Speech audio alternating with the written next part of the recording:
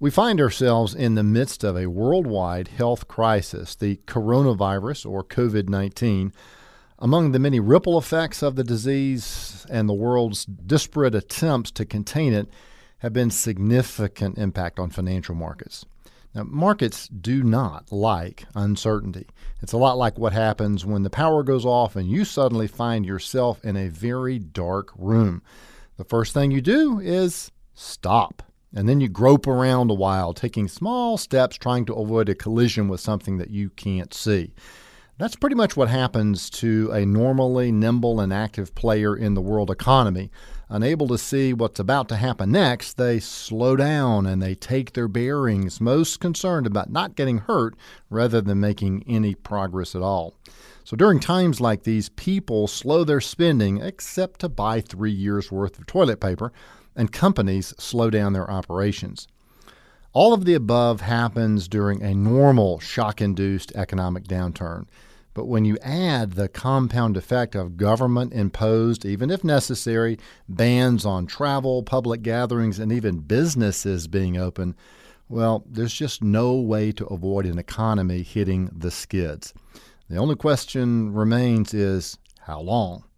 Well, here are a few things that we can learn as we contemplate this crisis. The first, this isn't the first, and it's not going to be the last. Now, this point cannot be overemphasized. Crises tend to shock us, and they cause us to say, how could this happen? But as we look at the long term, they do happen quite regularly. The second thing to remember is there is no perfect reaction. There is only underreaction and overreaction. Critics are always going to be fully employed during and after a crisis. And we do need critical analysis to discover how to do it better the next time. But time spent now imagining some perfect reaction to a crisis is time wasted. The pendulum of response will inevitably be underdone or overdone. The trick isn't to be perfect, but to be proximate. Next, every crisis exposes oversights. Oops, I didn't see that one coming. Crisis shows us what we weren't prepared for. The value in post-crisis criticism, which we will eventually get to, is to identify how we could have realistically done it better this time so that we can and will do it better next time. For most of us as individuals, that means discovering how well we acted on that advice that we've heard all along and which too many of us have successfully ignored. Have an emergency account of stash larger than you think that you're going to need. I've always recommended 6 months of income, and people used to look at me like I was crazy. Not so much anymore. Next, every crisis presents opportunities. Just this week, I read that money is flowing out of stock funds at a record pace.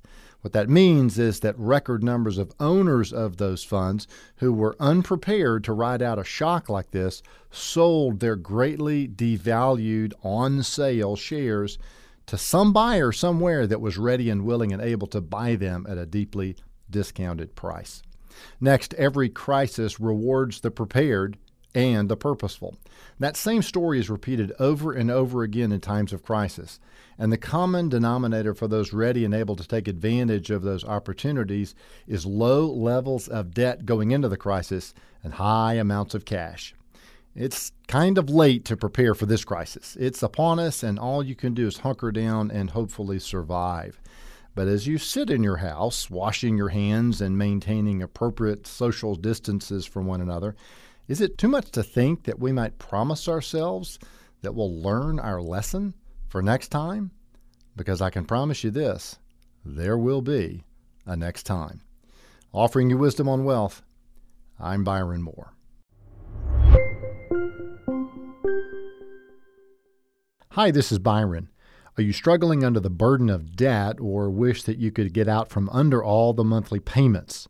Are you 100% sure that you're going to have a great retirement, or do you still have some doubt? What if I could show you how to get out of debt in 9 years or less, including your mortgage, without spending any more money than you're spending right now?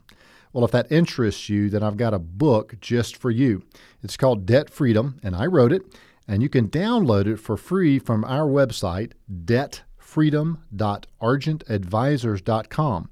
The free book will teach you the steps to achieving your independence from creditors. Just go to debtfreedom.argentadvisors.com. Once again, that's debtfreedom, one word, .argentadvisors, one word, .com. Thanks. Tell me what you think about the book.